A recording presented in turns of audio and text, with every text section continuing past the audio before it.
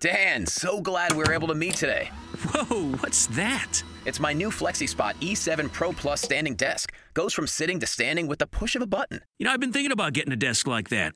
I have back pain from being in a chair all day, but I feel like they're either cheap and flimsy or crazy expensive. That's why I went with FlexiSpot. This desk is super sturdy, but totally affordable. The base is made of automotive-grade carbon steel. Sit on it. Oh, okay. Hey, this is cool.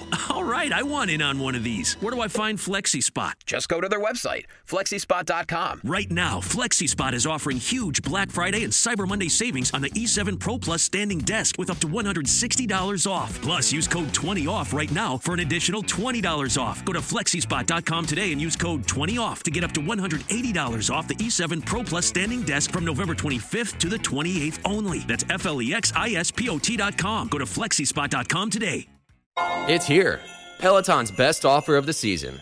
Get up to $300 off accessories when you purchase a Peloton tread. Choose from accessories like a heart rate monitor, non-slip grip dumbbells, yoga blocks, and more.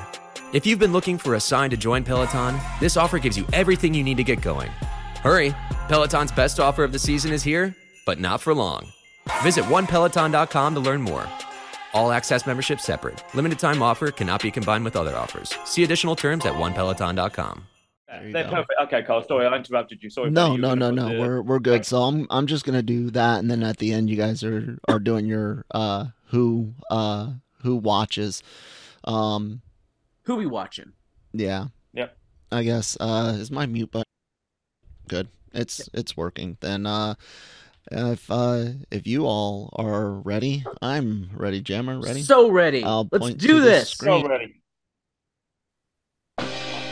Hello, everybody, and welcome to Breaking Geek Radio, the podcast, the flagship international podcast of LRMonline.com, as well as the Genreverse Podcast Network.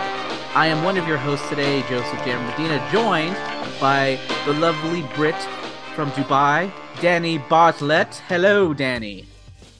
Good even song to you, sir. I am super stoked about tonight. We've just been chatting. I'm not sure what we'll include, but this has been actually quite fun figuring out what we're going to do. I know you're about to tell the dear listener and the dear viewer what it is, but this has been a fun couple of days as I've been plowing through this stuff. I'm looking forward to this. This is going to be fun. So I'm sure as we go through it, we're going to pick apart some of my decisions on it, but at the same time, I'm actually shocked at how easy this was. So what I'm referring to and what he's referring to is us rating the entirety of Phase 4 of the Marvel Cinematic Universe, which is very unique in that it is, of course, the first phase to include television shows or Disney Plus series, streaming series, as it were. So at first, Danny asked me the rightful question, are we going to be doing them separate lists? And I'm like, no, all combined. They're all equally MCU projects, so we are weighing them all the same against each other.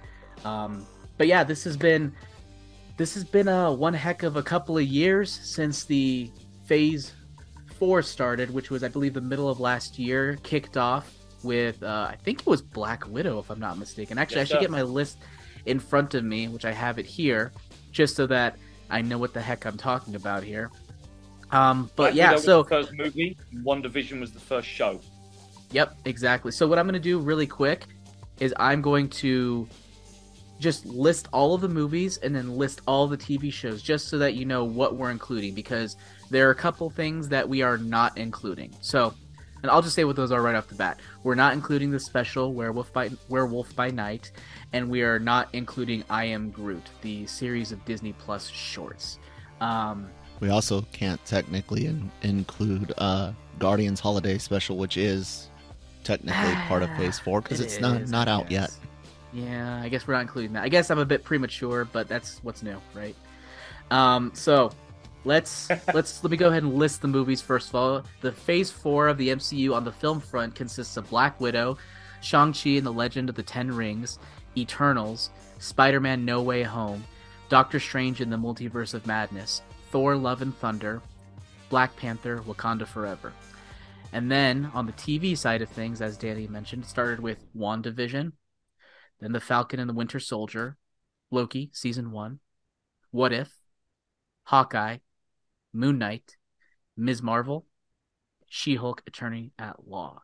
So as I mentioned, no Werewolf by Night, though I did enjoy it quite a bit. I'm not as crazy about it as other people seem to be. It was fine. I enjoyed it, but not like not a huge thing for me. I enjoyed the style and all that, but I didn't look at it and go like, oh my God, Michael Giacchino needs to come back and direct another thing in the MCU. Like I didn't feel that at all, but it was a fun little side project. I think it accomplished what a special project or whatever it's called, a special, is supposed to do. And I think it helps expand what Marvel could ultimately do. Like, hey, maybe they can have legitimate spin-off specials for characters that are interesting enough for 45-minute stints, but maybe not for a full movie or series. So it gives some flexibility to the format, which I appreciate. But yeah, so here we go. Let's go ahead and start with 15 through 11. So the way we'll do it, Danny, is we'll each go one by one, lowering. I do my 15, you do your 15, and then we'll kind of go back and forth until we make our way down. You can't do 15 because you actually did not include What If, but it's fitting because What If is my number 15. It is my least favorite of the Phase 4. And it's funny because I love animation so much, but I don't like a lot of American animation. And for one of me, I'm thinking like, is it a snobbery that I have against American animation, or is it something specific? I'm not a huge fan. Jammer. No, here's the thing. Maybe I don't think I don't like any of the Star Wars animation. And to me, I kind of felt What If felt kind of like the Star Wars animation to me. It had to do with the pacing of the way the characters talked. They seem like overly emotive. The pacing is just too fast. Things happen too quickly for me. And it doesn't feel like anything has any real weight to it. And that goes both for the animation and just the gravitas of the situations that occur. Like everyone talks about, oh, the Doctor Strange one is so good. It's the best one. It's pretty good. I think I like in my head what I autocomplete happens more than I actually like what happens. I'm like, oh, the implications surrounding that are really cool. I like the fact that they went dark. I like a bunch of other stuff about it, but it's never executed in a way that I really like. Now, am I just a weeb? It's possible, but I've been preaching how amazing Arcane is, even though I'd only watched half of it until recently. And I watched it again all the way through. Now that is the type of American, well, it's not really American. I guess it's European, but that is the type of animation that I can get behind. Like that animation, it has physical weight to it in the actual animation, and they're really good at focusing on the emotional core of the story. And I just think that they're better. They're more character arc and emotion driven than they are concept driven. And I think that really helps to dictate the overall pacing, them allowing things to pause, them allowing moments to linger in a way that maybe is more comparable to live action than what we're getting with these animated projects. So that's to me why I think What If didn't fit the bill for me. I know you watched a few episodes of it, Danny. What do you think of based on what I said? Does that ring true to you at all, or what are your thoughts? Yeah, it's interesting that you mentioned about the Star Wars ones, because it's only been very recently that I actually stuck myself down and plowed through Clone Wars and things like that. And after I got past the first 2 or 3 seasons, I actually really enjoyed those shows. But what you were mentioning about the way that it's very, stuff happens very quickly, etc., etc. I get that. I do understand that. I do see that and feel that. But I don't mind the actual visual style as much of what it seems that you do. So yeah, I'm not a huge fan of those What If shows that I did manage to watch. I think that's why I didn't manage to see all of them, because I found them quite tough to get through. But I agree with you on the way that they're paced, etc. But the actual visual style, I don't tend to mind so much. I'm not familiar with this Arcane property that you've just mentioned, though. Is there something else that is similar that I might have known about? You need to watch Arcane. It's so good. Where am I going to find it, buddy? We have it here in the States on Netflix. I don't know where it would be where you are. I'll send you just a YouTube video of something. Like, it is cool. The animation. Okay. So you could tell it has a TV budget, and it kind of resembles a video game in some ways. But I think what they do is they use a video game engine to do sort of the basic animation, but then they touch it up using, by manually. And then they have like hand-drawn elements on the important parts so that it really emphasizes the emotion behind it. So it's really, it just looks great. What is it about it? Sorry, Jam, is it fantasy? Is it sci-fi? Is it it's a fantasy. Or all of the above? Okay, fantasy. Okay, cool. Yeah, I don't kind mind. of a steampunk. Okay. Kind of steampunk. Right. Okay, I'm pretty sure we have the same stuff as you guys have on Netflix, the region that I've got here in Dubai. So I'm no doubt. Before we finish up today, I definitely want to send you a clip of something and then see your thoughts in real time, because I think it's crazy. Okay. It kind of reminds me a bit of Into the Spider-Verse, but its own style. But in terms of the uniqueness of the animation, I think that's where it holds up. But I don't. So going back to the Star Wars thing, I don't mind the way it looks. I mind the way they move, the way it feels. Right. That to me always rings false, and I think that may be my big problem with it. Is it just feels there's no weight, feels a bit cheap. I hate saying that because there are a lot of animators who are very talented who work really hard on it, but they're working on a budget and time constraints and stuff. So it's like, I think that's all it has to do with it. It's just not my cup of tea, but a lot of people love it. So it's just not for me. Fair enough. So that's number 15. And it sounds like I probably would have put it in the same place anyway, because the episodes I did watch never really rang true to me, never really got my juices flowing, never got me in the jellies. So I probably would have put it on 15 anyway. Exactly.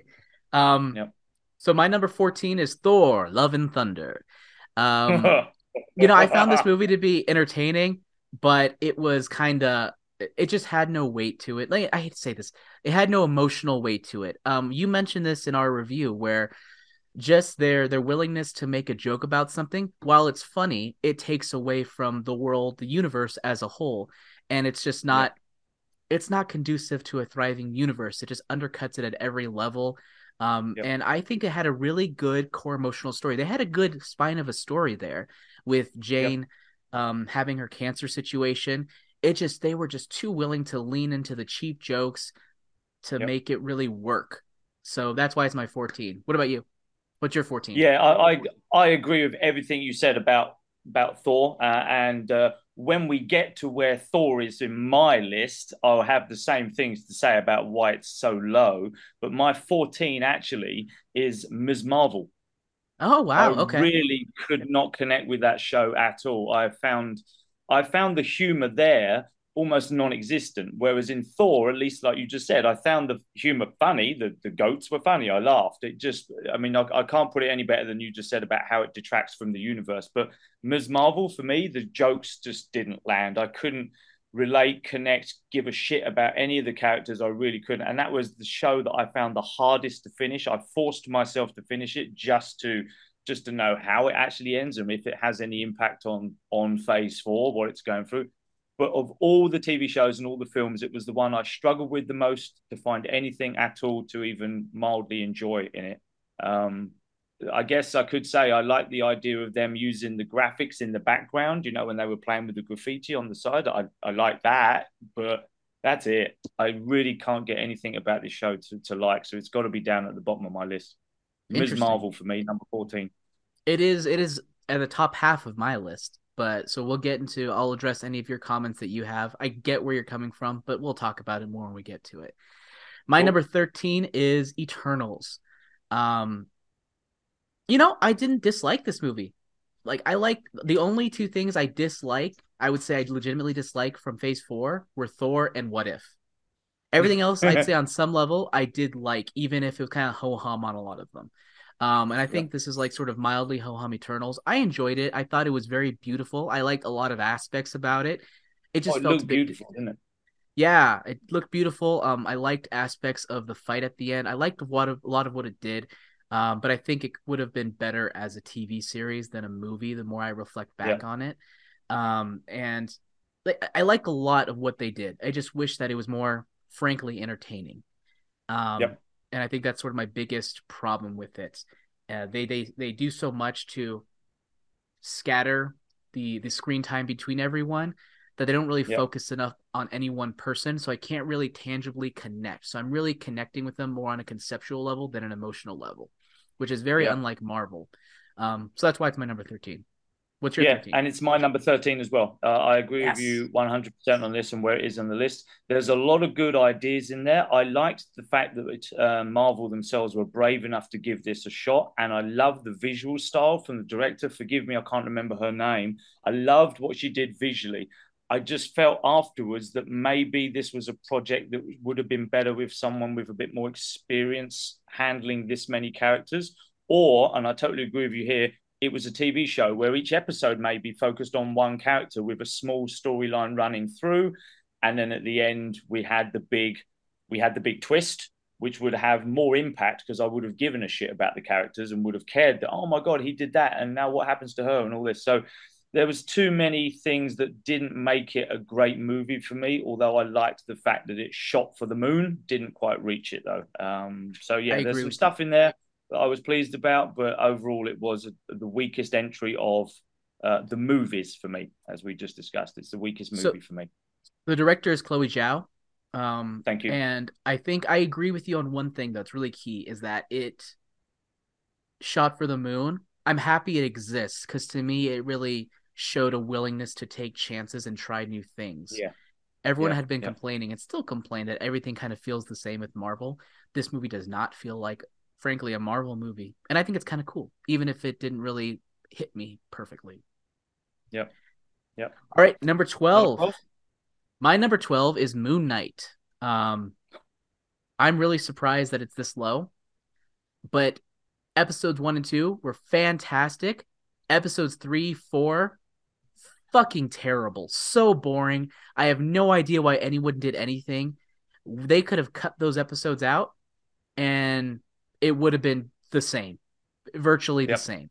I still don't really understand anything about the climax. I don't understand anything about why these, I think they were giants doing shit. Giant, what's it called? Kaijus. Yeah, and I was like, I don't understand what's happening. I really don't understand the goal of the main baddie of it, what his motivation is, how he kind of fits into it. I just don't get it.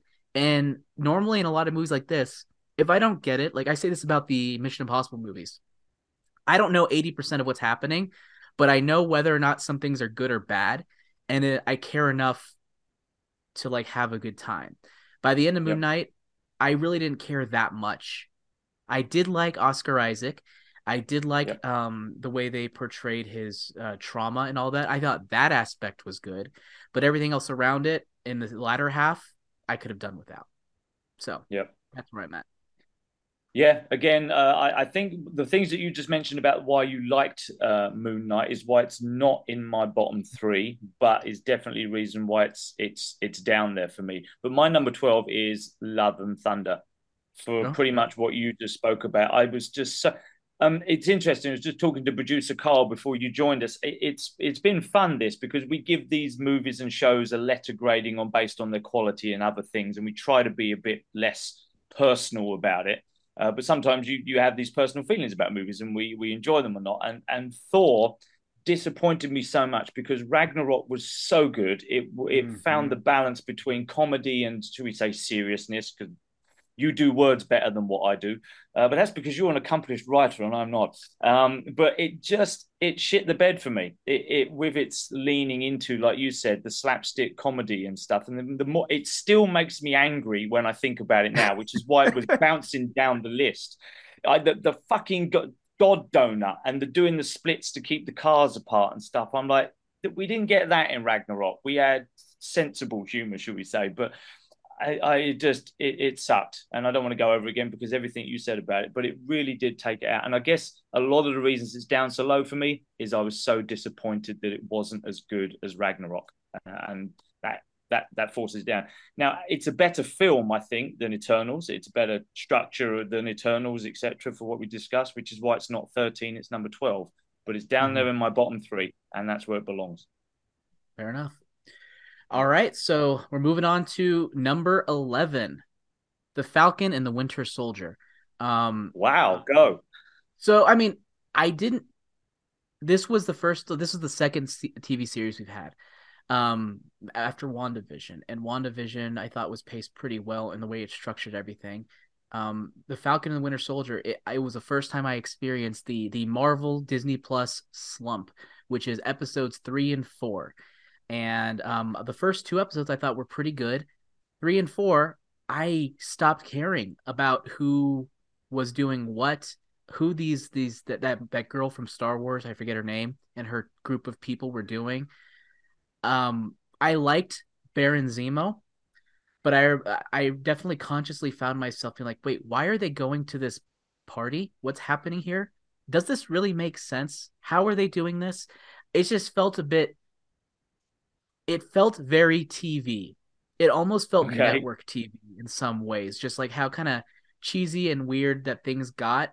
It's like, oh, well, everyone's going to like Baron Zemo, so let's humanize him in this way that kind of felt disingenuous. And also like put him in situations where that doesn't quite make sense, but whatever. It has a great core story.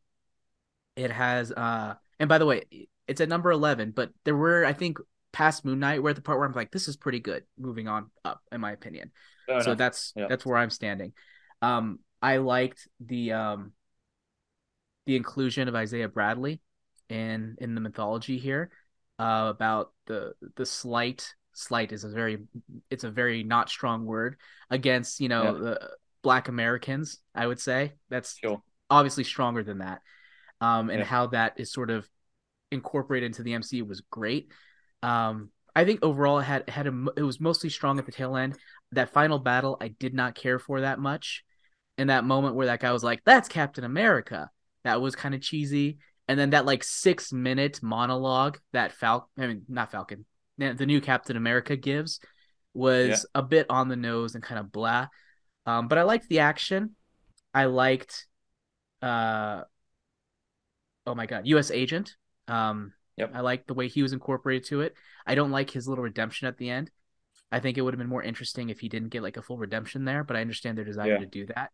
And I do like the shades of gray that they are painting his character with, where it's like he's a warrior, he's trying to do good, but he's definitely kind of an entitled prick at the same time. All these other aspects. So it's not gray, or it's not black and white, and I like that about this. I got a question on that, Jammer, because something that Nick and I disagreed on, but many others, and sounds like you agreed on, the new Cap, Falcon, Sam, having his monologue after having the whole series show us that monologue in a relatively well executed way. Do you think that kind of hitting you over the head one more time for those in back, do you think if that was cut out, this might have been a little bit better for you? I don't think it could have been cut out. I think they should have shortened it. I think they could have used less, but I think punctuating it in some way would have been good. Okay. Yeah, you don't need to hit me with a sledgehammer, but hitting me with like a little love tap with a normal hammer. Well, I mean, they had done a really good job at saying everything that he said. Agreed. And it's like, if you didn't absorb that, then you... anyways. No, I think that's a good point. I mean, maybe didn't need it, maybe not. But for me, I like there to be like inference, or implication, and then just like, in case you missed it, here's a little boop just to make sure you kind of get it, as opposed to like a giant hammer. Like, give me a little hammer is okay. What do you think, Danny? Yeah. Well, we all enjoy a giant hammer or a little hammer every now and then, don't we? That's true.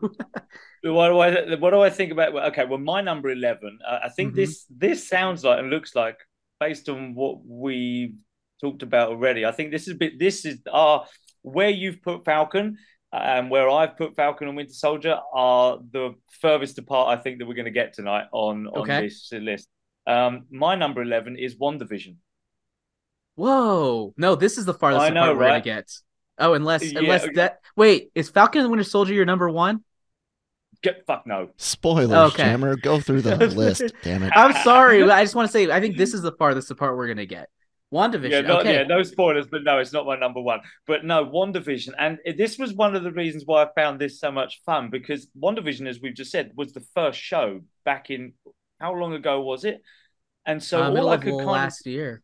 2001? It's a while, right? And we've had a lot of content, not just Marvel content since then. So I was sitting there going, what do I remember about it? And all I can remember about it, other than the main story, was I remember being frustrated every week because everyone kept mentioning a certain character beginning with M and ending in Fisto. And I remember getting so frustrated with that, but slightly at the same time as I was with the show. I liked the format of it, the different eras of television, but I found this one, the pacing, to be slow. I wanted things to move on quicker. I wanted them to get to the point more. I liked the performances of pretty much everybody in the show, but I was frustrated. And that's why I love doing this, because I can't tangibly put why. I just remember not enjoying this show as much as I thought I was going to after the first 2 episodes, and was more and more frustrated as it went on. I liked the conclusion, but I think that was more, I was glad it was over and I don't have to listen to, did anyone see Mephisto this week? Shit, every single episode. Now, obviously, that's a small thing, but that's what I remember. I remember being frustrated with the show. I remember wishing they would get to the point, and I remember wishing that someone would figure something out sooner so I could actually understand what the hell was going on too. Someone would probably be able to convince me to put this further up the list, I'm sure, but at the moment it sits at number 11 out of pure frustration with the show itself, from what I can remember from 2 years ago. I wonder how differently you would feel if you hadn't watched it week to week and podcasted about it every week.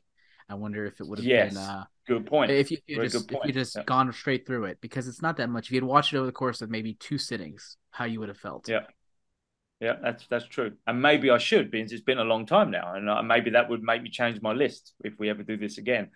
But maybe. Right now it sits at number 11 for me. Fair. My number 10. My bottom 5, yeah. My bottom 5, just as a reminder: What If, Thor: Love and Thunder, Eternals, Moon Knight, Falcon and the Winter Soldier. And your bottom 5 for you, Danny? Well, so far it's Miss Marvel, Eternals, Thor, WandaVision, and I'm about to give you my fifth. When you drive the brand ranked #1 in dependability by J.D. Power, you can stop thinking about what you can't do and start doing what you never thought possible. Visit your local Kia dealer today to see yourself behind the wheel of the brand ranked #1 in dependability by J.D. Power. Kia, movement that inspires. Call 800-333-4KIA for details. Always drive safely. Kia received the fewest reported problems among all brands in the J.D. Power 2022 U.S. Vehicle Dependability Study based on 2019 models. See jdpower.com/awards for 2022 details. It's here. Peloton's best offer of the season. Get up to $300 off accessories when you purchase a Peloton tread. Choose from accessories like a heart rate monitor, non-slip grip dumbbells, yoga blocks, and more. If you've been looking for a sign to join Peloton, this offer gives you everything you need to get going. Hurry! Peloton's best offer of the season is here, but not for long. Visit onepeloton.com to learn more. All access membership separate. Limited time offer cannot be combined with other offers. See additional terms at onepeloton.com.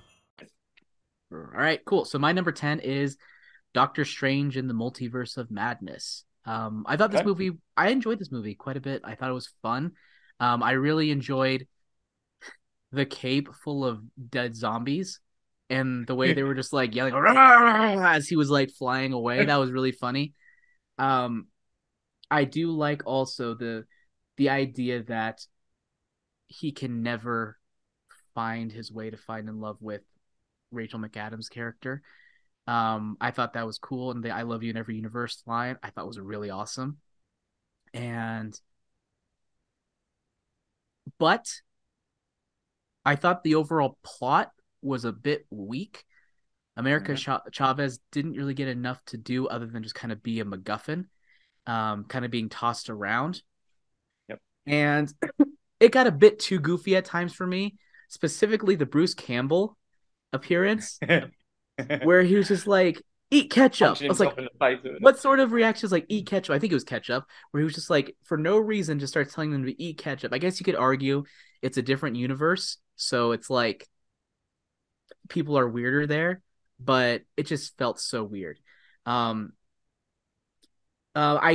biggest slight against this movie was they'd done Wanda dirty. And I think maybe it also has to do with what they did with her in WandaVision. They gave her an amazing arc. And they just undid it off screen.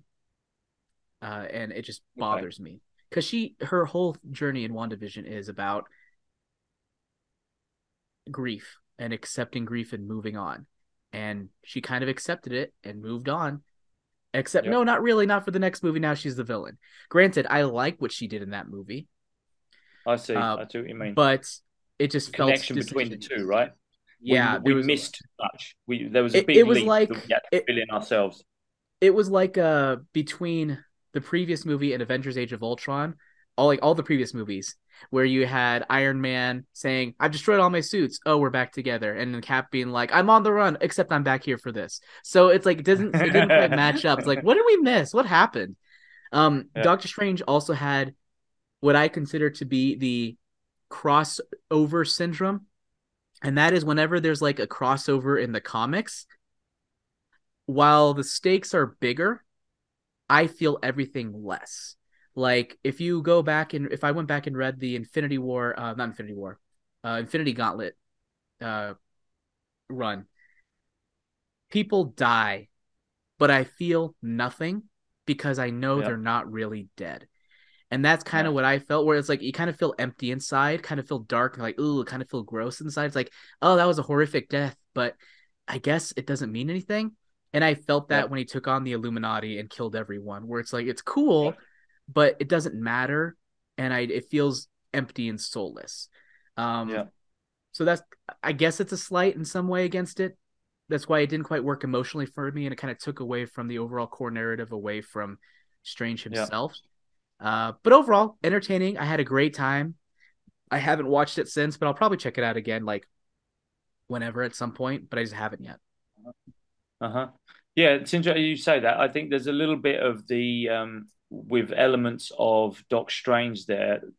The reason why it's also down low on my list too, but it's not my next one. Is that it's one of the things that at the moment is making me enjoy less, I should say, this current saga we're in, the multiverse saga, whatever it's called, because of I don't think I can get attached to these characters because we might just see them again because we're going to a different universe and they'll still be alive, and it might be the same actor, it might not, but so it's making me care less. It's almost where they're bringing back Tony Stark. I'm like, well, don't do that, because that impact of Endgame's finale is going to be ruined for me. That character died, or that character died in that moment, and I don't want him to come back, because otherwise, like, well, how am I ever going to give a shit about anybody in these Marvel films now, knowing that they could quite easily come back next week because of another multiverse thing? So that's how I feel about it at the moment, and that also then runs through a little bit of the reasons why we didn't like Thor so much, where it's just taking a bit too many liberties with stuff, and it means that we're now tapping out like the Illuminati, those characters. We wanted to see these certain characters, but now they just threw them away and discarded them. Like, well, if they come back now, then in any capacity, whoever the actor is, well, it doesn't matter, because maybe they'll die and they'll come back again. So it's not my next. My next one is Moon Knight. For all the reasons you said, but here's a big one for me, and it kept sticking in my mind on this one because it's a more recent show that we've watched. There wasn't enough Moon Knight for me.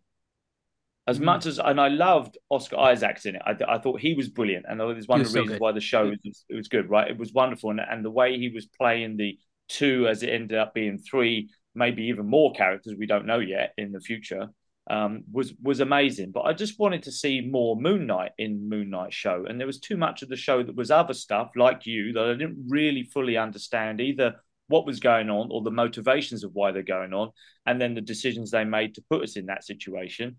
But for me, everything you said, and not enough Moon Knight. And I was left thinking, what did I just watch? It was good. He was good, sorry. There had some good bits in it, but I have no idea what I just saw. And what does that end in? I don't know. So for that reason, that's why it's my bottom 5. Moon Knight is my number 10. Kind of jumping back into that, one of the reasons why I think it dropped off for me is I thought Steven was an amazing main character. Mark was boring to watch compared to Steven until he faced the trauma. Like, it was way more entertaining to watch Steven take on things over his head than it was Mark. And I think maybe that may have been a big reason why I was less entertained in like episodes 3 and 4 than 1 and 2. Yeah, and anytime there was anything that might be entertaining action-wise, they just cut it out and showed Mark afterwards, or Stephen afterwards. And hold on, I wanted to see that. Look I don't at all mind those that. dead bodies and those explosions. Can I see some of that? Just a little bit of how that happened. I don't need to see all of it. but should be some of it, not just cutting it out. That got a bit frustrating. I would have preferred not to have had the action than to have been teased by there was action here, but we're not showing it to you. I like the teasing personally. I see where you're coming from, but I like the stylization. I'm like, I've seen enough action in Marvel movies.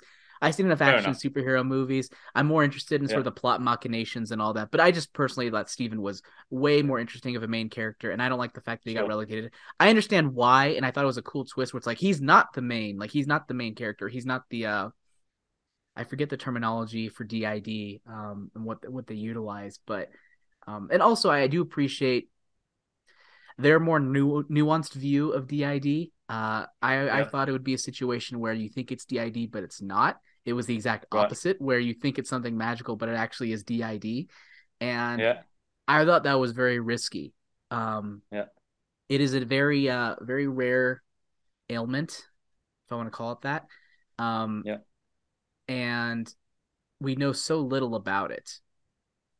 And we saw a Split.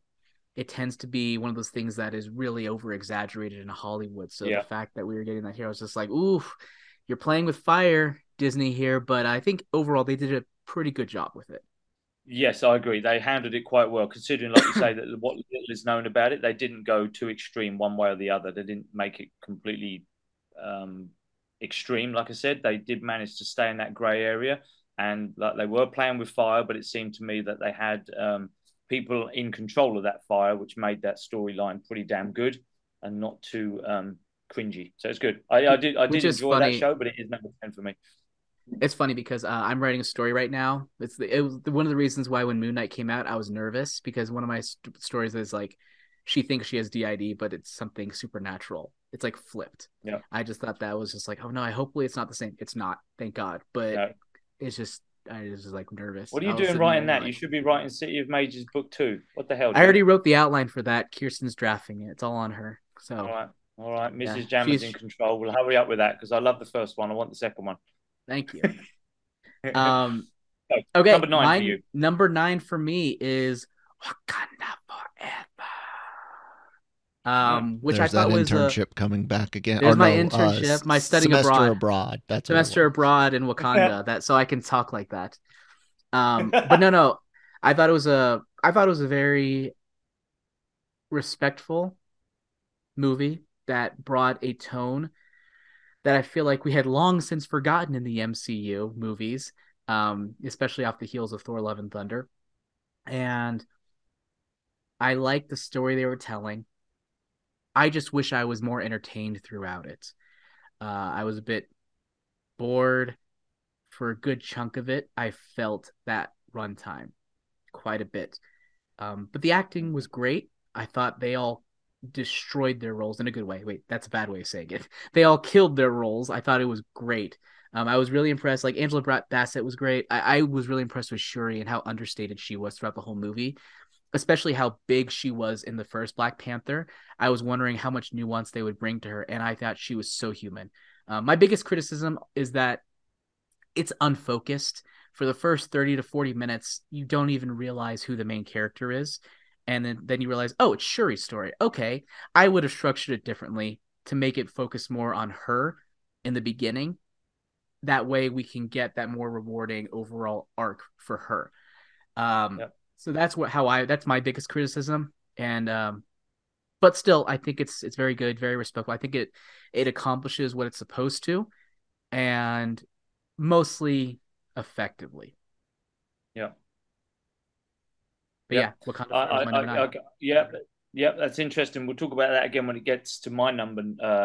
Gets further down the list, because my number 9 is actually Doc Strange. So you and I are pretty much on the level there where we're placing these movies. As always, the reasons why I didn't enjoy this as much as I hoped I would, because I really did enjoy the first Doctor Strange. I think Cumberbatch Bandersnatch is fantastic in the role, and I love watching him on screen, whether it's in this one or his turn in Spider-Man. But on top of everything that you said about this film, which I agree with, I would have liked to have seen more of the other worlds, the other verses, the other multiverses. We kind of bounced through them quite a lot when when he first got together with what's her name? Captain America, America Chavez. USA. That's what I said. Yeah. There you go. And then we didn't have much of that, so that would have been something that I wanted. So in Moon Knight, I wanted more Moon Knight, and in multiverses, I would have liked to have seen some more multiverses. But that's not to say that's the only reason I didn't like it. I agree with everything you said about why this movie, although not awful, and I did enjoy it. I did see it twice on the big screen. It's just not as good as I hoped it would be for the reasons that you said. I totally agree. Which is funny. Disappointing, but it doesn't mean it's an awful film, though. It doesn't mean it's awful. It just means it's not, higher up my list because it's not what I enjoyed the most. People do say that a lot, that there are not enough multiverses. I think we effectively travel between 3 or 4 of them, which in a movie setting I think is respectable. I think what we're hearing here is that people just want a series for Doctor Strange. I think that may have been better if they had done that. It would have allowed them to explore more multiverses. I guess they could have done it better in the movie, but for me, I didn't feel the fact the whole time. I wasn't like, oh, where are all the multiverses? I'm like, no, we got to do some multiverses, and we got to jump between them. He got to fight against another Doctor Strange in a music fight in another universe, and so they had them. I guess they just weren't maybe as impactful as people wanted, or as weird and different as people wanted. And I think as I was expecting, we would have been able to explore that a lot more in a TV show. But for a movie, I think it did pretty good. My number 8, Black Widow. I'm surprised how high this was on my list. For me, it just felt like a unique Marvel movie. I think it was more dark espionage than, well, maybe not, but on par with Captain America: The Winter Soldier in terms of how overall tone and how it felt. I also really liked the opening credits. Oh my God, those were so good. For that, I was just like, I remember watching it and being like, I wonder if like people watch this who aren't into Marvel stuff, they saw that opening, they'd be like, Jesus, this is a Marvel movie. You're watching, the trafficking and abuse of, young girls all over the world. That's just horrifying. I like the subject matter quite a bit. It was underscored by boring villains, I think is the big problem with it. The main guy was pretty mustache twirly, and Taskmaster didn't have enough. I'm not one of those people who's like, oh, Taskmaster should have been this, because I don't know anything about Taskmaster in the comics. So I don't know what he normally does, but the way she was portrayed here, I just felt like she was just kind of there, didn't have a lot of agency, which I guess is kind of the point, but I wish there was some reclamation of it at the end. But overall, I just thought it was entertaining time. It was a great movie to go back to the theaters for. I think it would have been better had the movie come out after Civil War and not more recently. But yeah, that's my number 9. 8. No, that's my number 8. 8. Yep. It's funny because as you're listing the things there, I'm like, okay, these are the reasons why it's higher up on my list. So maybe we pretty much agree all over the place, but when we disagree, we really freaking disagree about these films. Oh, I'm interested because like Black Widow, what did I say was bad about it? Well, you didn't. You listed pretty much. Well, you mentioned that Taskmaster was a bit just as a non-henchman kind. That's what he was. Yeah, mostly the villains. Yeah, you said the villains. But for my number 8, and as I'm looking at my list now, I'm going, well, actually, I think I enjoyed it more. Anyway, I'll stick with what I've written. I mean, for me, 8 and above is pretty good. Like, it's all positive for me going forward. My number 8 is She-Hulk. Okay. My number 8 is She-Hulk. And I'm looking, like I said, I'm looking at it and going, well, you know what? I think I enjoyed it more than that. It's too late now. Stick with what I've written. It's too late. It's done. It's done. I enjoyed She-Hulk. It was a nice palate cleanser, breath of fresh air from all the other things that had been disappointing on movies and on TV shows up to that point. Not the whole way through, but up to that point. We'd had a few too many misses rather than hits. And so for me, it was like, you know what? I'm happy that they're doing something different and breaking the fourth wall and all this stuff. I enjoyed it. For me, it was easy. Turn it on, enjoy it for what it was, and happily forget about anything that happened pretty much. However, I think the reason why it's not further up my list, closer to the number 1 spot, is because of what impact it on further thought and further viewing, what impact it's having on the the Marvel universe now. So now we've got a character that knows that she's in a show and references the other characters, including the Incredible Hulk, that's now climbing through the Disney screen and actually altering her own script, etc. How does this fit into the Marvel Cinematic Universe as we know it now? Because that opened almost a Pandora's box of, I don't know what I'm watching anymore. Can all the characters now do this now then? Is that what... I don't know. It means. Here's what I think it means.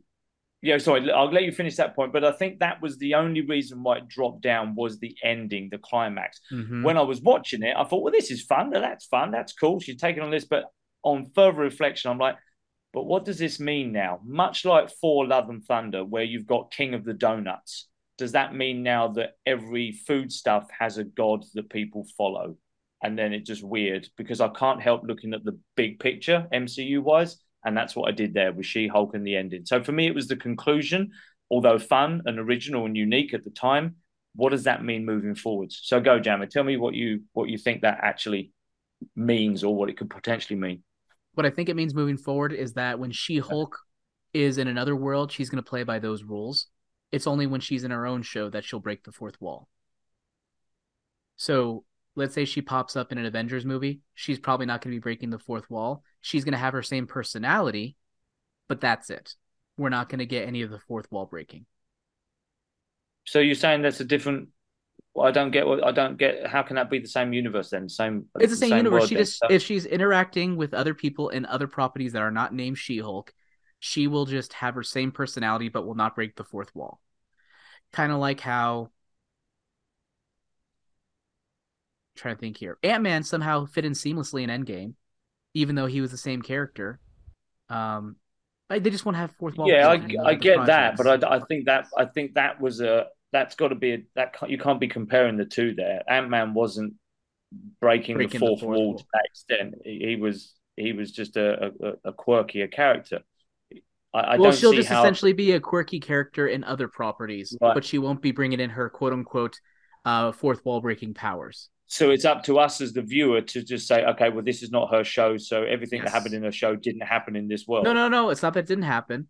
But they're not going to be referenced. To avoid this conversation. They're not going to break. They're not going to reference it in other, because they're not going to say, "Oh, you remember that time you did this?" Because to them, what they saw was a battle happen in that farmhouse, and that's it. Only she is privy to like the behind the scenes stuff, and she's probably not going to mention it to anybody. Then? So did Hulk beat up Abomination then? That's probably no. They didn't because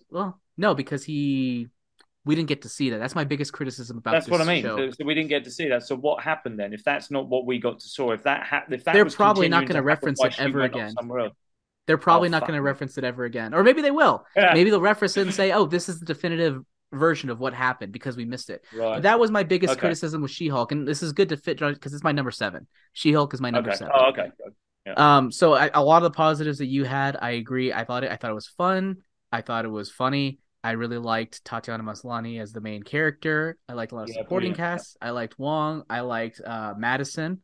I liked just all the different aspects they had of it. Yeah, there were a couple episodes that were weaker than the others. The Lost stuff was weak as shit, but like whatever, it was a silly show.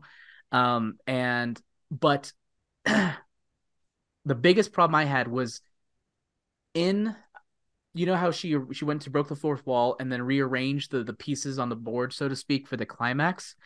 I wish she had done that, and then we saw things play out given that new criteria, as opposed to it just having ended. That, I think, took away from it. And maybe that was the point, but I feel like I wish we would have seen it and understood the resolution better. I just think that took away from everything that had built up to it. Like, we don't quite understand, like, how did things happen with that guy who originally transformed but then didn't transform? Like, what actually happened there? We don't really know. Yeah. And none of the stuff felt as earned. Again, maybe that was the point, but it just felt not great. Yep. I agree with that. I agree. But yeah, I think, like I said, going forward, I just think, like I said, if She-Hulk is in another property, she's going to be her same personality, but she's going to play by the same rules.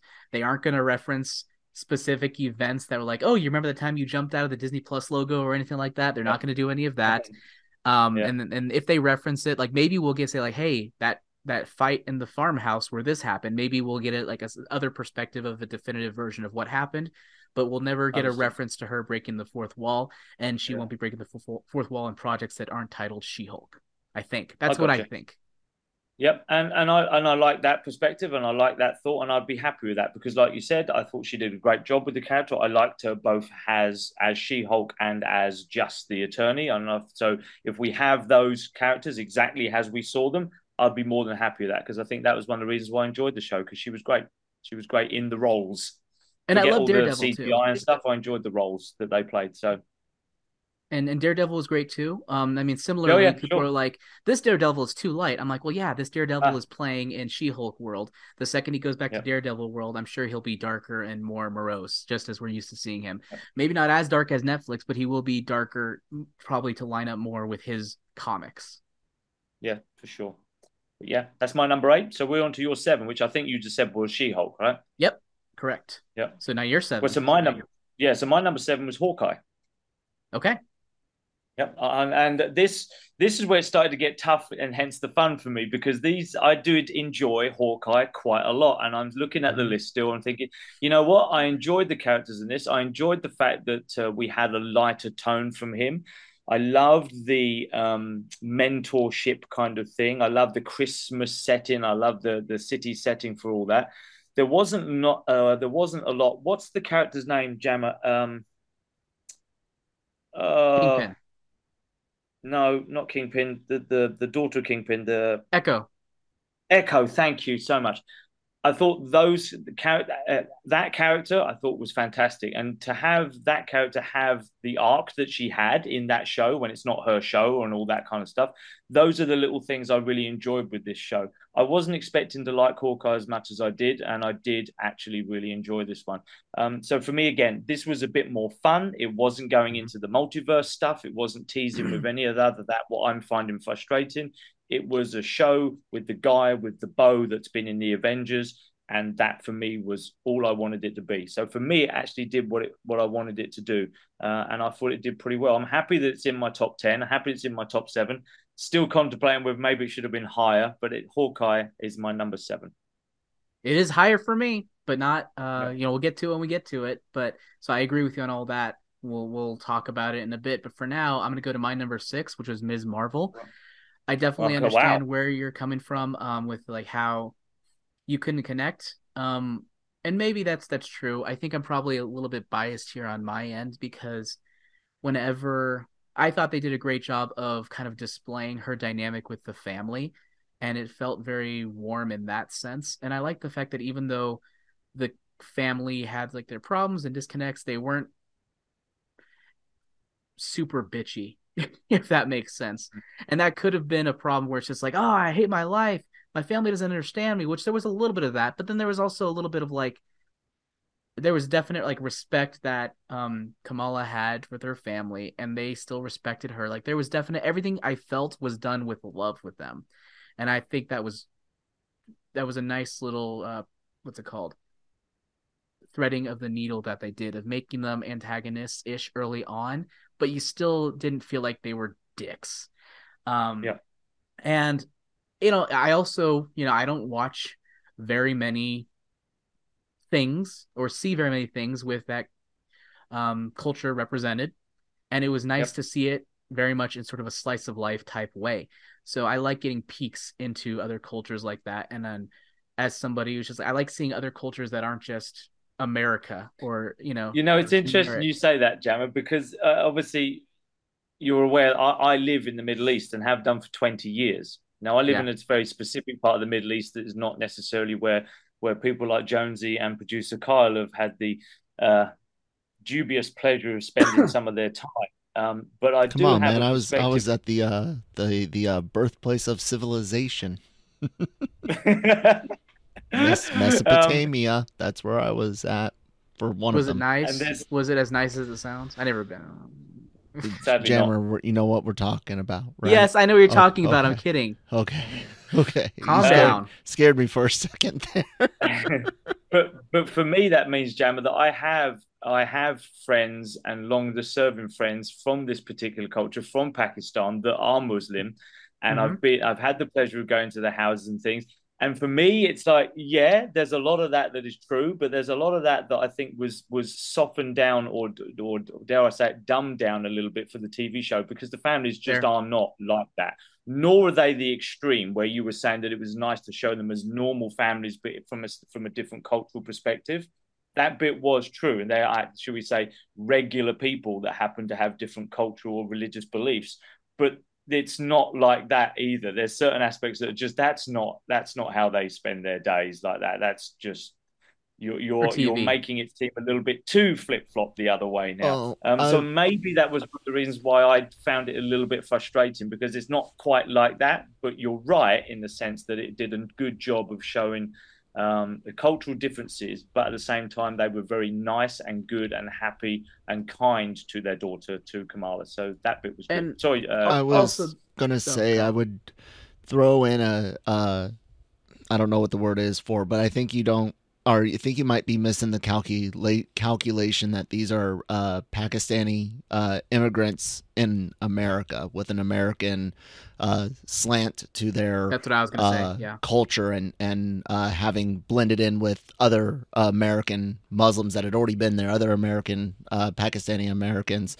So I think what you see with Muslims from other primarily Islamic or Muslim nations is going to be different than seeing Western Muslims, and especially for sure. But that's no, I totally agree, Colin. You're absolutely right. But that's why I was referencing that I live in Dubai rather than some of the other parts of the Middle East, because that is very different.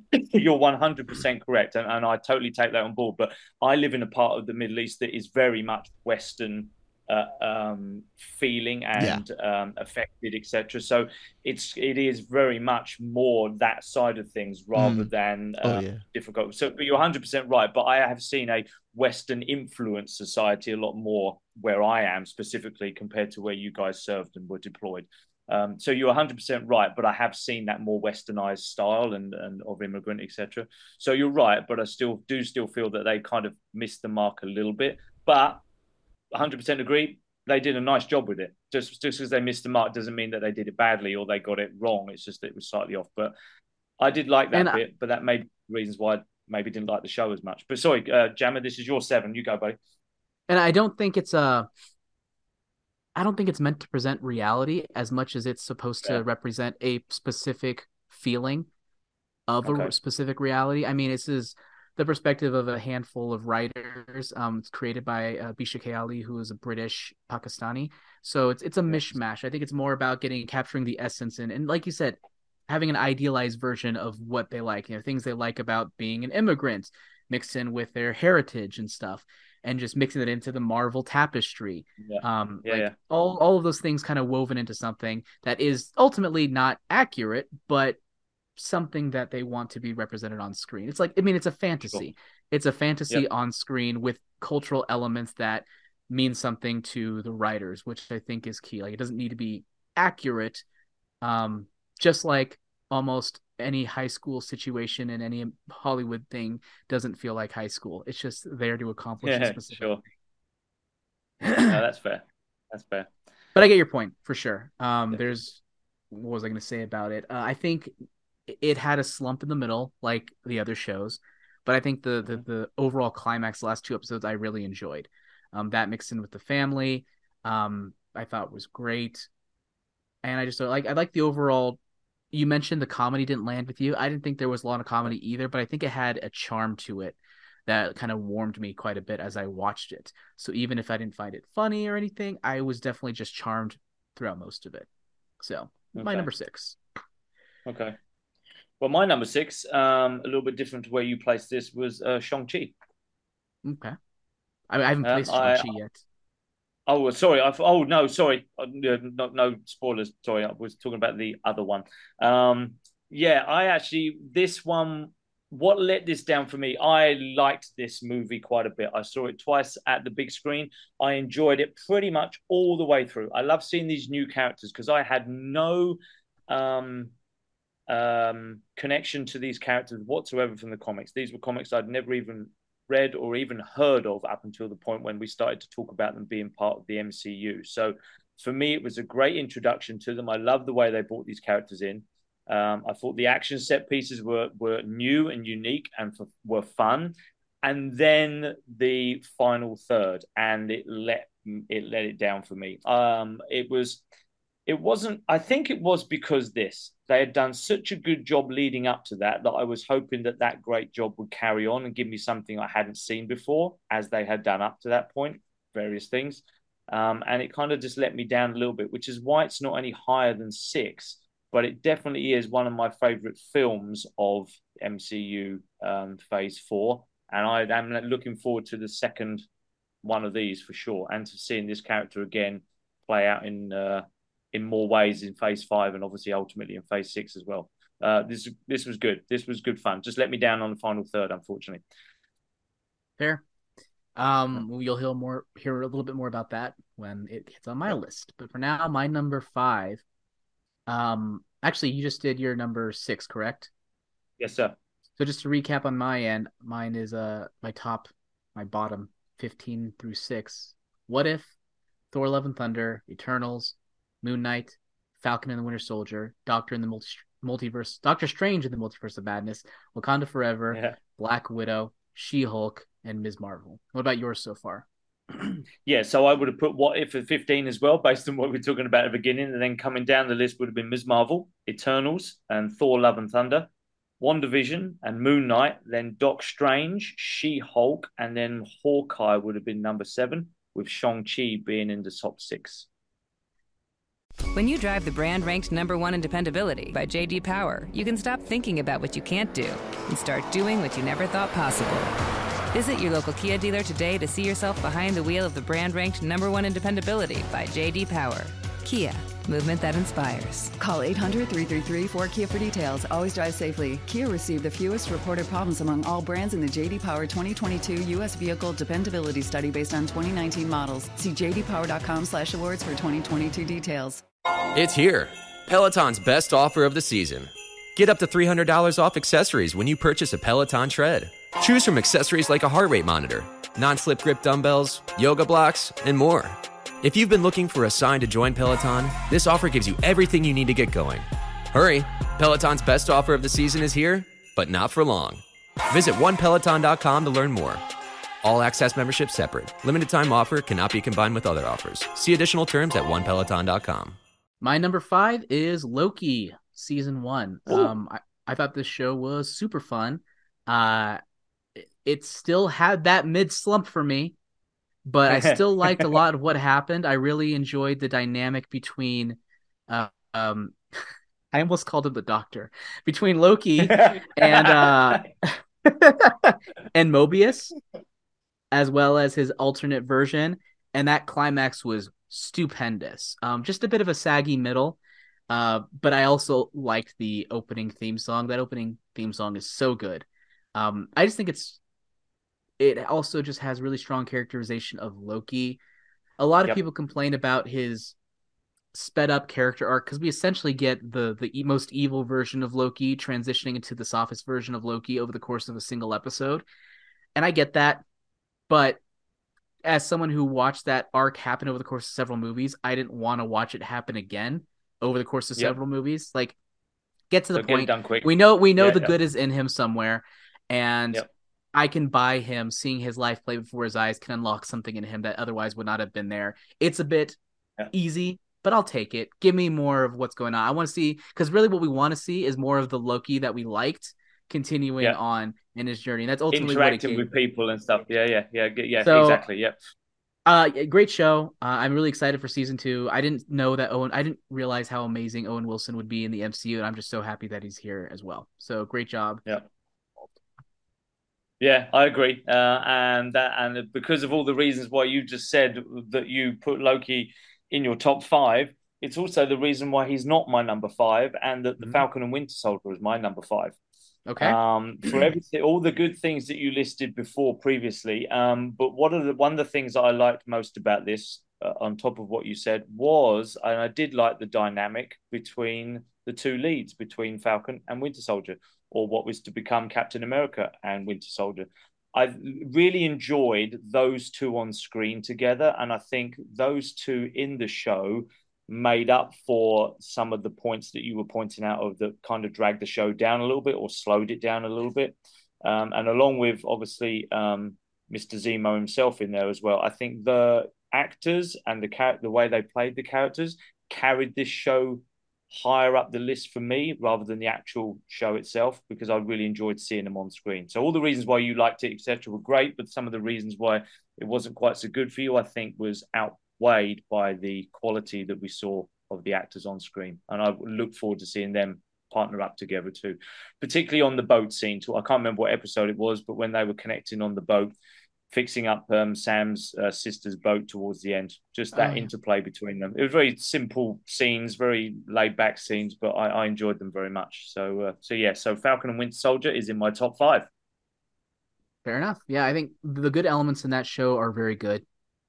I just wish that it didn't have the saggy middle. I understand. Moving on to my number 4. No one likes saggy bits. It's true. Nope. Saggy bits. Don't Especially like when that. you get to my age. It's true. Hawkeye is my number 4. I liked it for all the same reasons you did. Cool. I thought it had a great lighthearted tone. I like Haley Steinfeld in virtually everything that she's in.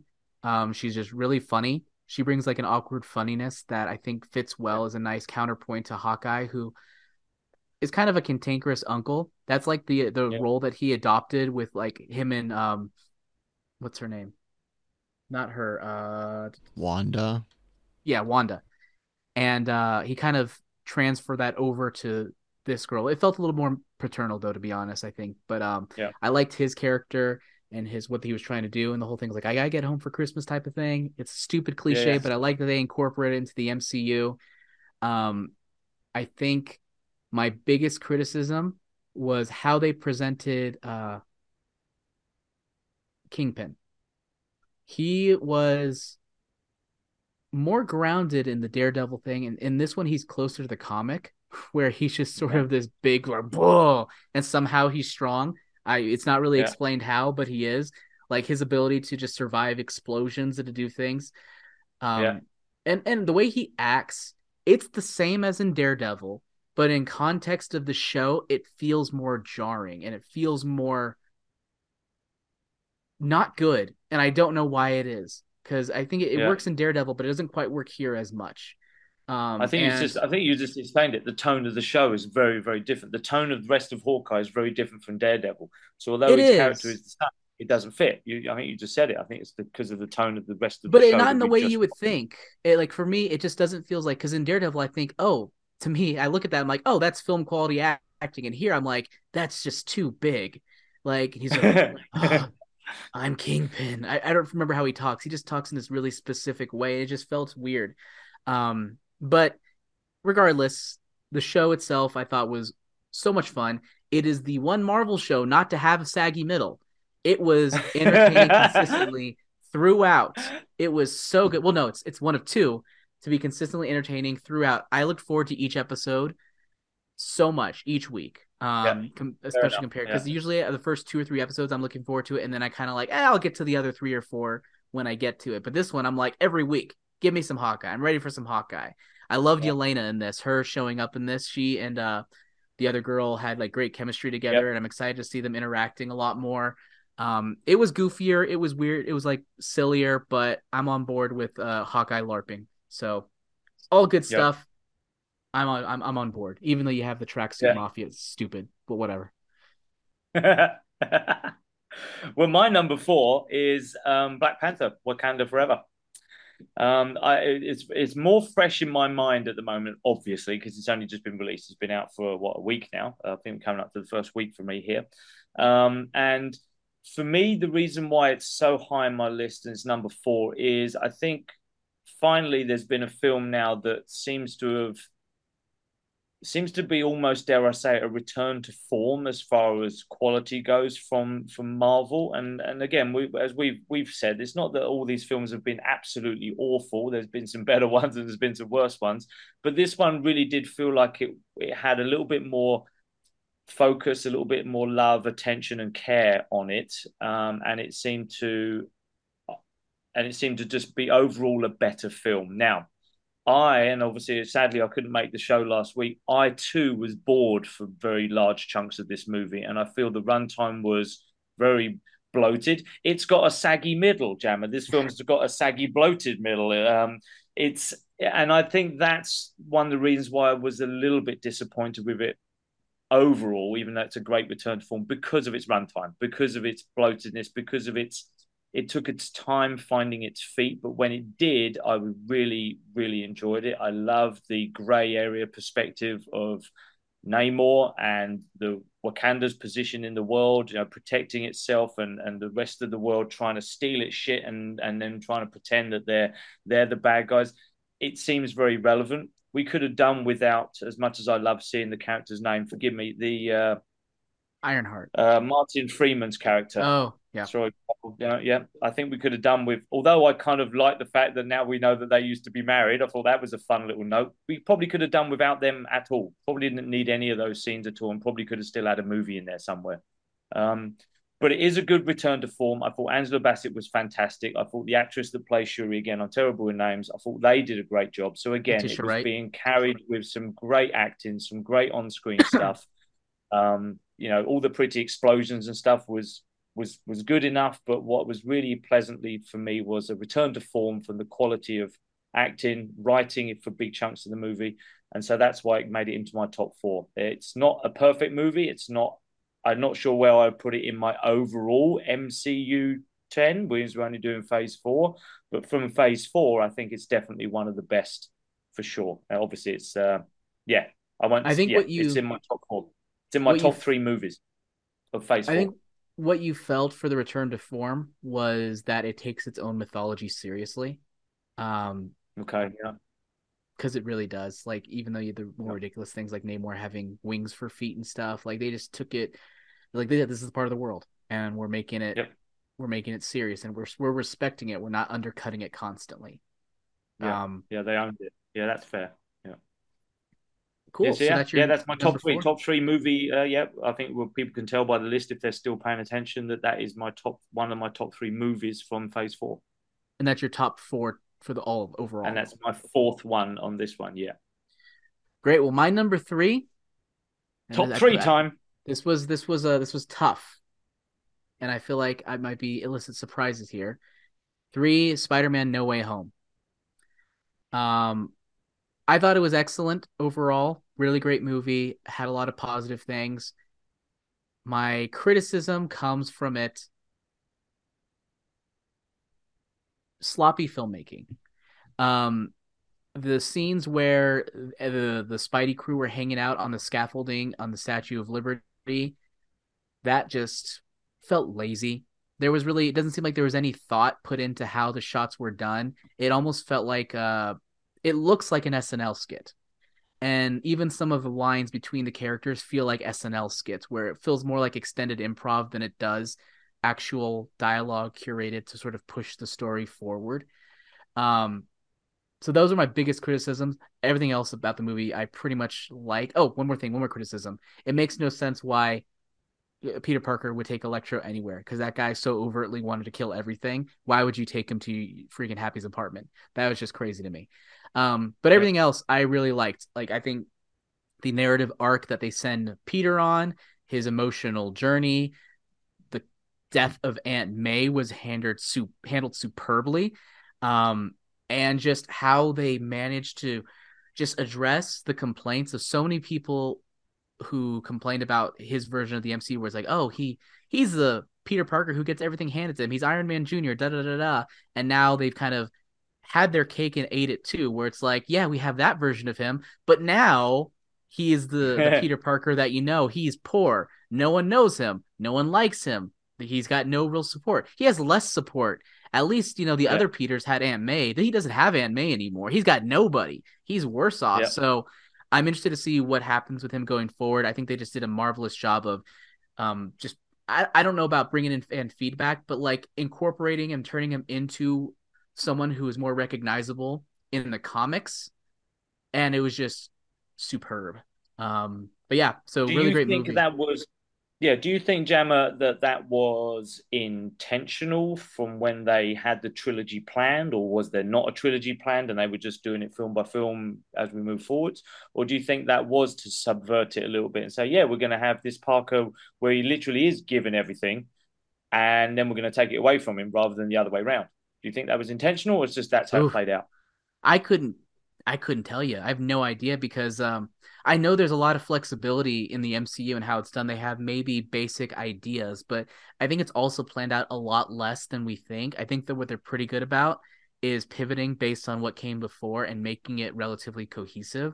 So I don't think they had a plan from the beginning. Mostly because this was a movie that we didn't know was going to happen because they wasn't even part of the original deal that Sony did. So fair enough. I don't think they would have had a plan. Yeah. So yeah, number 3, No Way Home. Yep.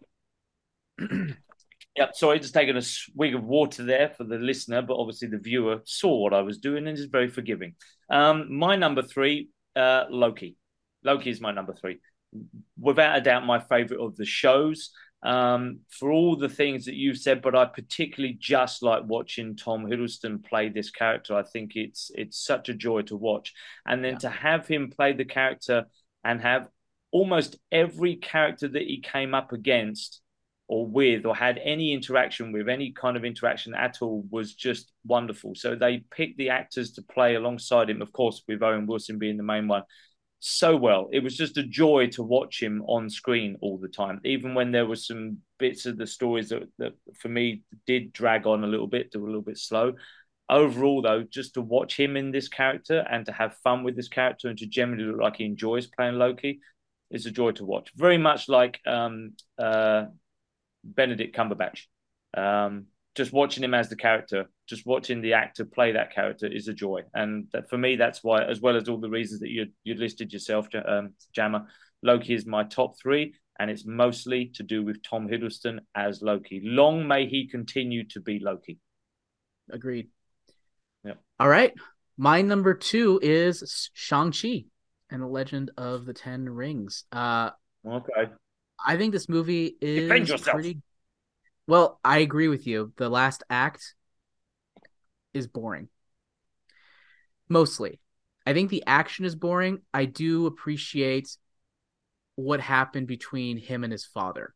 I think that aspect works. So that redeems it a bit in my mind and helps me get over sort of the CG fest.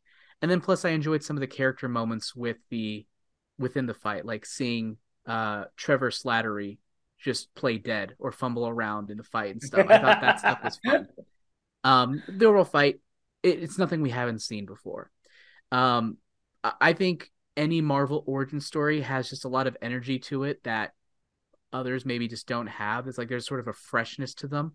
And I think this one has that. They introduce a very sort of unique character, one that realistically doesn't make sense. Why this guy is so well adjusted living in San Francisco. Is it San Francisco? I think it's San Francisco. Yep. Well adjusted living in San Francisco, considering his upbringing. Doesn't make any sense. But you know what? Simu Liu is a really likable lead. He's great in everything he does, and he really brings just the charisma to this character to the point where, like, you know what? I don't care. Screw it. We'll go with it. And I love his dynamic with Awkwafina and their bromance, so to speak. Their platonic, friendly relationship, which I think we don't see enough of in the MCU. It just felt fresh and fun, and I get like a lot of energy. Like I had a lot of energy coming out of that movie and throughout that movie. It was just such a joy to watch. And also another thing in the MCU, yes, they're known for actions, but I generally kind of zone out during a lot of fight scenes. For the most part, up until the last act, all the fight scenes were just fun and different in this one. They had like that sort of I guess that I'm not going to pretend I know martial arts, but like, you know, the martial arts edge to them that most fights in the MCU don't have. And it just looked great, and it was just engaging, and I just am really stoked to see what they do with the character next. Like I have a lot of enthusiasm for what this character could bring to the MCU as a whole. I agree, and that's why it was it was one of the top ones of the movies for sure. But my number 2, slightly different to yours, obviously, from where this film was placed, is Black Widow. Okay. So we obviously now we figured out what my number 1 is, but I as we've been talking, a lot of the films and the shows that you and I have enjoyed that are in the top five, around the top 5 to 6 or 7, have been based on the dynamic between the characters in the film, whether it's a partnership. And you yourself just mentioned there between the top two with Shang-Chi and what's her name, Aquafina. I can't remember I don't remember her name either.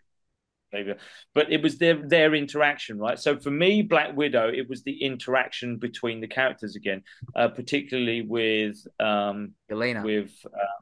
With Yelena in there as well. I thought she is fantastic, and almost not that I'd forgotten that she was in Hawkeye, but it just made me. I remember now in Hawkeye, and her character in that was awesome, just like she was in Black Widow, and that was one of the reasons why I enjoyed Black Widow. It was great to be back at the movies again. It was great to be on the big screen again. I enjoyed that.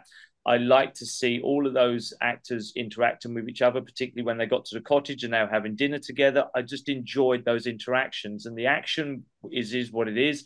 The final action of them falling out of the sky forever, it reminded me of the awful James Bond film Die Another Day, where the aeroplane was falling apart for like 30 minutes. It was on fire for 30 minutes, and they were fighting on this plane that was on fire for 30 minutes.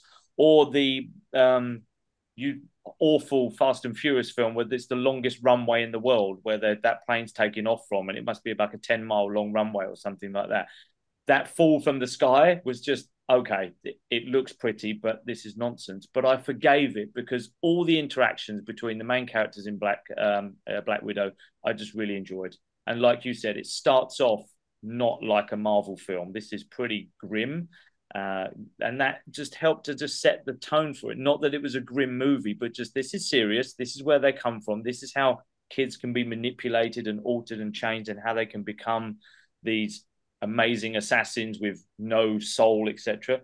The downside for me was Taskmaster. Like you, I don't have much of a knowledge of the character, but I would like to have seen more of how she adapts and modifies and takes on board the skills and abilities of the others. It was kind of just taken for granted a little bit, like we were meant to know that's what she was doing, and I'd like to have seen that a little bit more. But didn't take me out of the film. I just enjoyed the interactions between all the main casts, and I would love to see them again. And obviously, for obvious reasons, I won't be able to. But I love that film. From memory, I enjoyed it a lot. I saw it 3 times when it came out. May have been because it was returning to the big screen. Maybe because I'm in love with Yelena.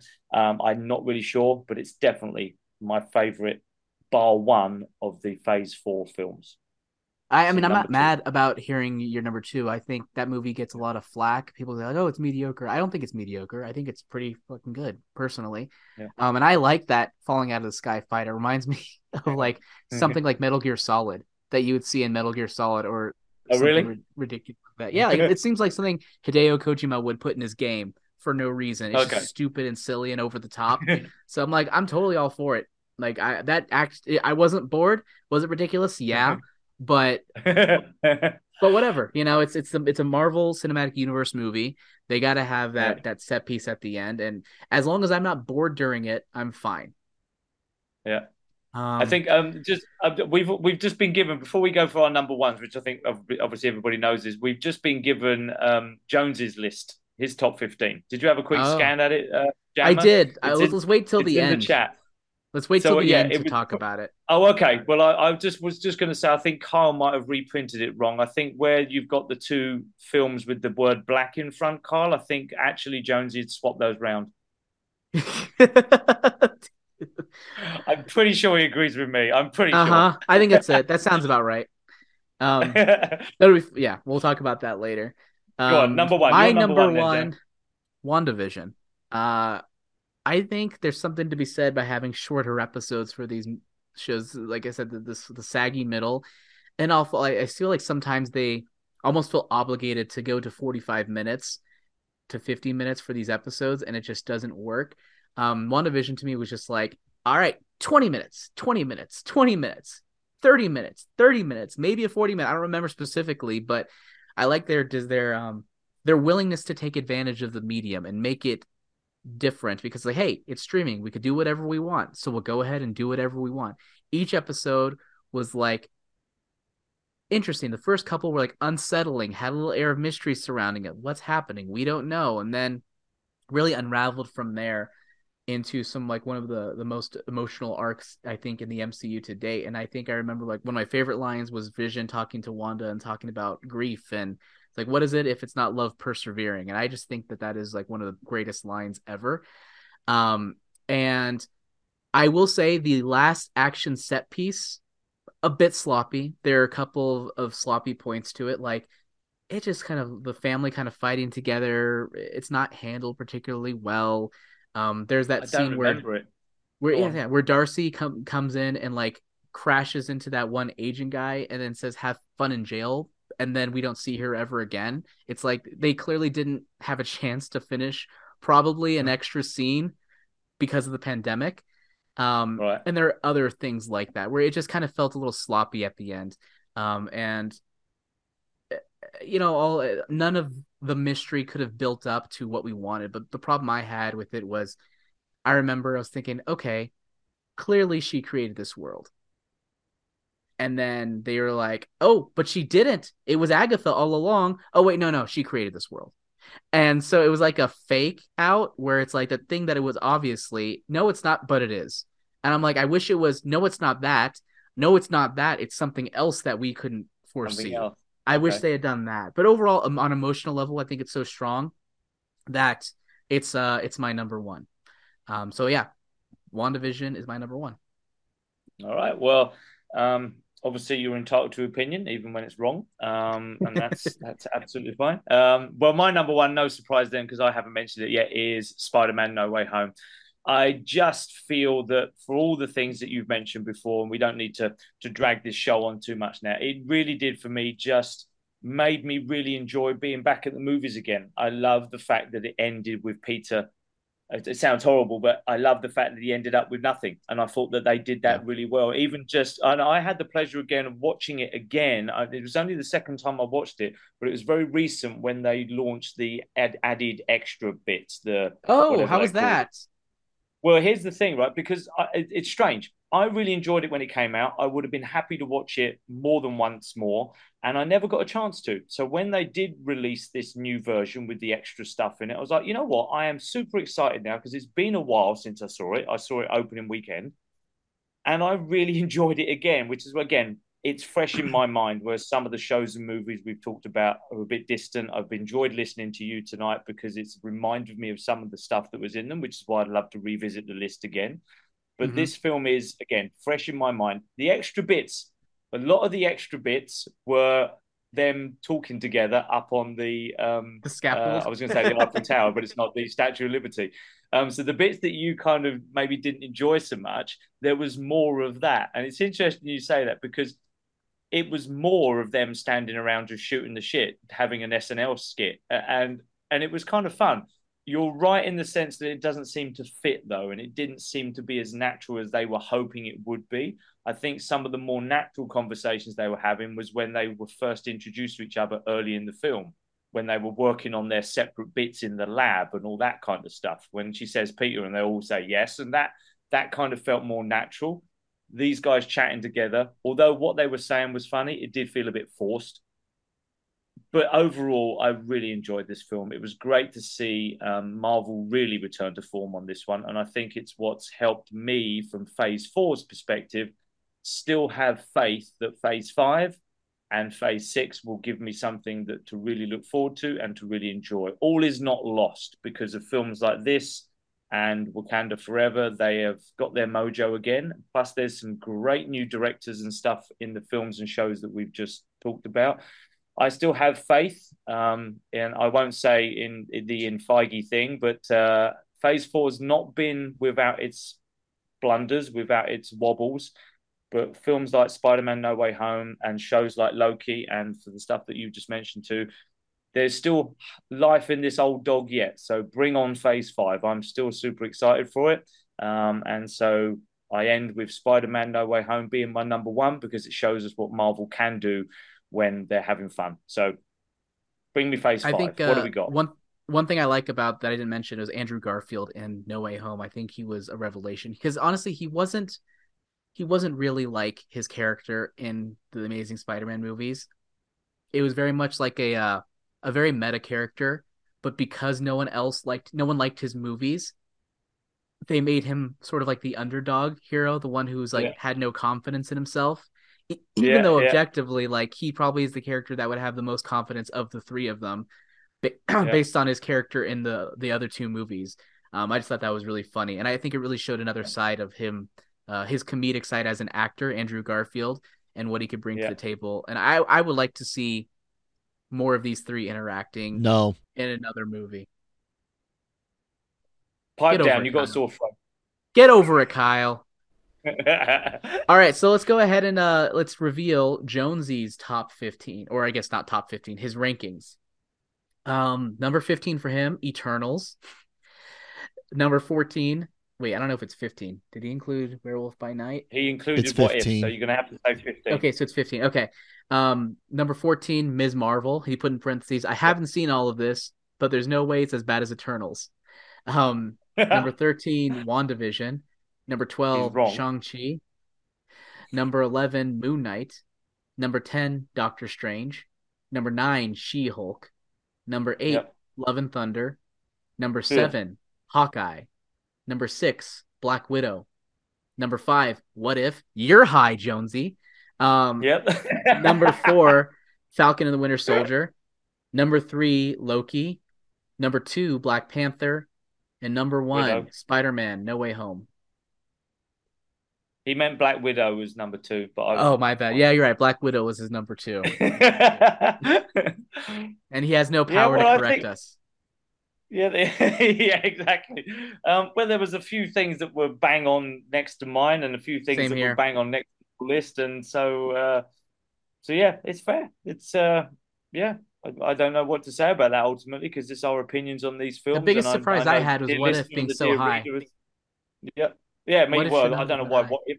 Yeah, but I'm sure before you wrap things up, Jammer, I'm sure the listener and the viewer has things that they agree with us with and things that they probably completely disagree with us with, and I would love to hear what they are. Whether you agree, I'd much rather hear where you disagree, if I'm honest. So please join us on Discord and let us know what you think about our list or my list particularly where I put Ms. Marvel above or worse than Eternals, Jonesy. It can be worse, and it was. But we'd love to hear what you guys think, that you guys that have taken the time to listen all the way through to our number ones and or follow for the website. So we'd like to hear what you think as Jammer wraps this up. Keeping you up, Jammer. Busy day. No, I mean it's morning it's almost not morning, but basically morning. Okay, so any last things to say about the MCU before we kind of just move on to us just shooting the shit for a few minutes before we head out? No, that's it. There's been some films in there that give me hope for Phase 5 can be better, and apparently we're going to get more about what the overall goal is for Phase 6 as things go on. So I'm looking forward to the holiday special with Guardians of the Galaxy, which is 1 week away.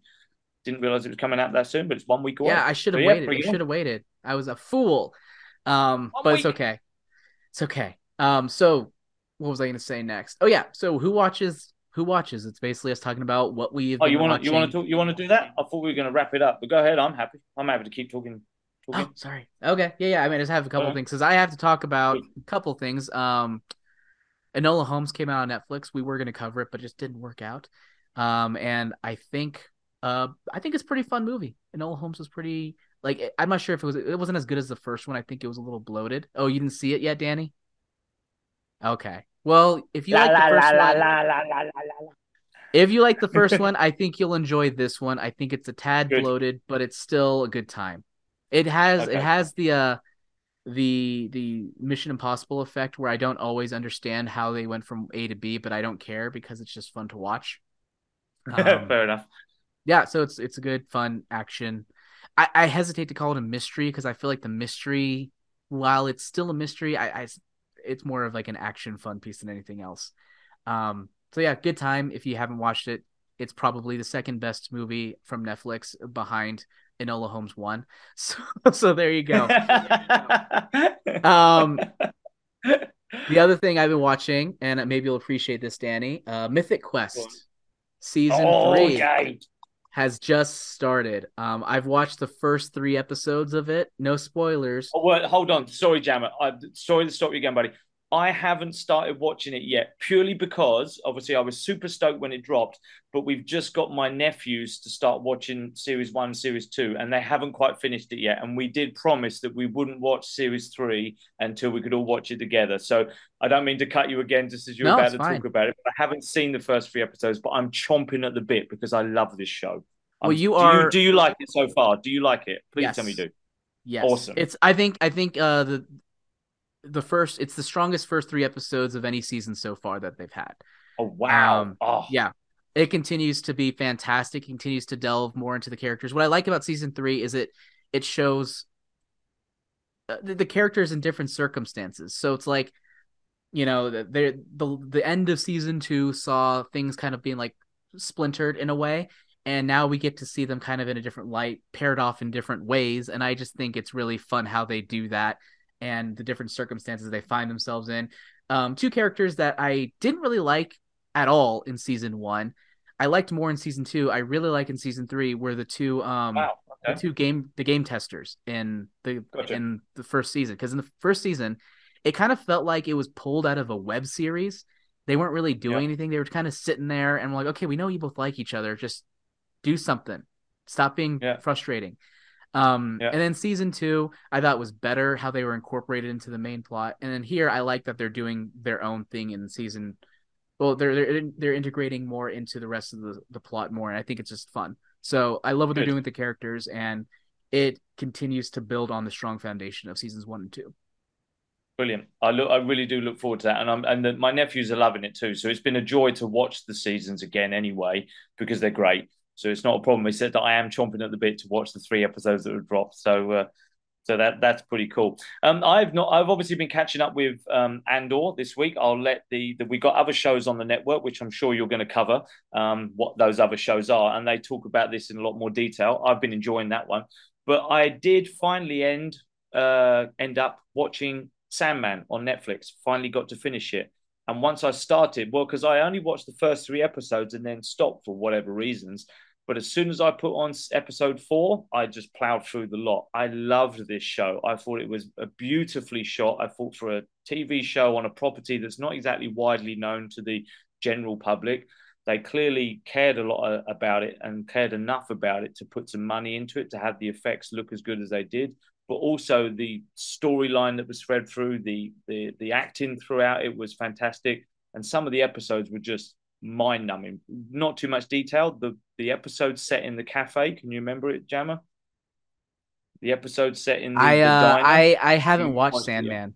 Oh, okay. Well, listen, no spoilers then, but there's an episode that is solely set in a diner, which is both brutal but beautiful all at the same time, about the abuse of powers and things like that and human nature. Bizarre, brutal, but wonderful. So I've been happily watching Sandman this week. I've been hesitant to watch Sandman because I'm afraid of being bored. Is it boring at all? I didn't find it boring, and I'm not familiar with the property. But, I could see how there were a couple of episodes that may drag, but because it was so nice to look at, it kept me glued in that sense. So you may find parts of it boring plot-wise, but it's visually shot wonderfully, and the acting's stupendous. So give it a shot, Jammer. Even if you just get that episode that's set in a diner, it's wonderful. But give it a shot. Okay. Give it a shot. Yeah, okay. Yeah. I definitely will. And that and Andor, I've watched the first episode so far. Okay. So I haven't kept up with that. But everyone seems to be saying great things about it. I watched, like I said, the first episode. I thought it was great. I just haven't watched more of it yet. No, that's I fair. can't wait to get to it. I've been hearing amazing things. Yep, and I know they talk about it on the Cantina a lot, and obviously producer Carl and Cam have more to say about it, much more steeped in the Star Wars lore. So check out their show if you want to hear more about Andor from that perspective. But I've been enjoying it for sure. Well, that's all I have to say. So, dear listener, let me see if I can slow this down a bit, because producer Kyle can... I'm not sure how he's able to close it out. He's gone from his seat, his throne.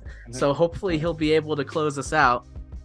Make sure you subscribe to us at the Genreverse Podcast Network YouTube channel, as well as on any podcast app that you are using. We're available across the board on all of them.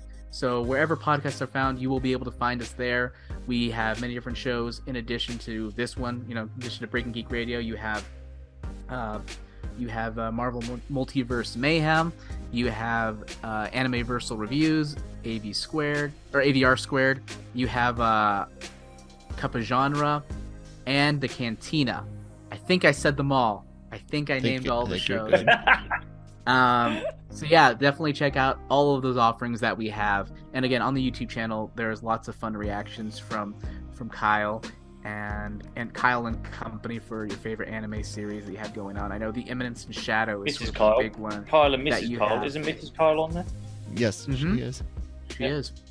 But yeah, like I know the Eminence and Shadow is like a big anime series that you're covering this season, and seem to be having a lot of fun with that. But that's all I have here for Breaking Geek Radio, the podcast. Hopefully you enjoyed our journey through Phase 4 of the Marvel Cinematic Universe, and you'll join us in our very next episode next week. That's all I have to say. Danny, where can people find you?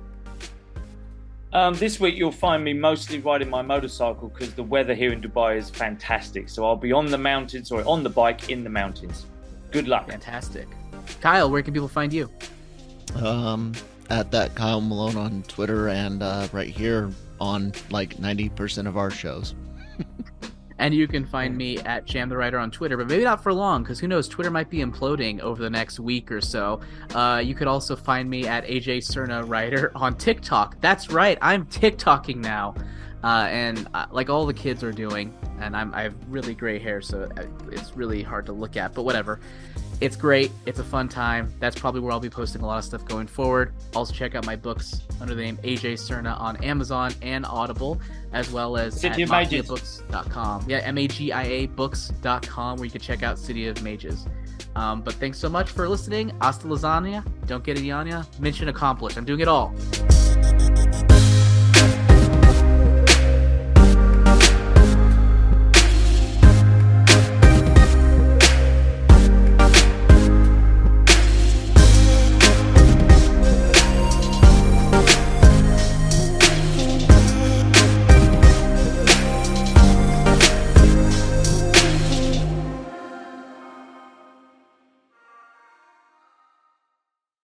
When you drive the brand ranked #1 in dependability by JD Power, you can stop thinking about what you can't do and start doing what you never thought possible. Visit your local Kia dealer today to see yourself behind the wheel of the brand ranked #1 in dependability by JD Power. Kia, movement that inspires. Call 800-333-4KIA for details. Always drive safely. Kia received the fewest reported problems among all brands in the JD Power 2022 U.S. Vehicle Dependability Study based on 2019 models. See jdpower.com/awards for 2022 details. You're a holiday powerhouse. You host the dinners, shovel neighbors' sidewalks, and make everything from scratch. You definitely don't need help making the holidays happen. But Dunkin's Holiday Blend Coffee? A warming medium roast complete with sweet notes of dried fruit and molasses. Or a cranberry orange muffin made with real cranberries just might convince you? A little help never hurt. Especially the hot caffeinated kind. America runs on Dunkin'. Price and participation may vary. Limited time offer. Terms apply.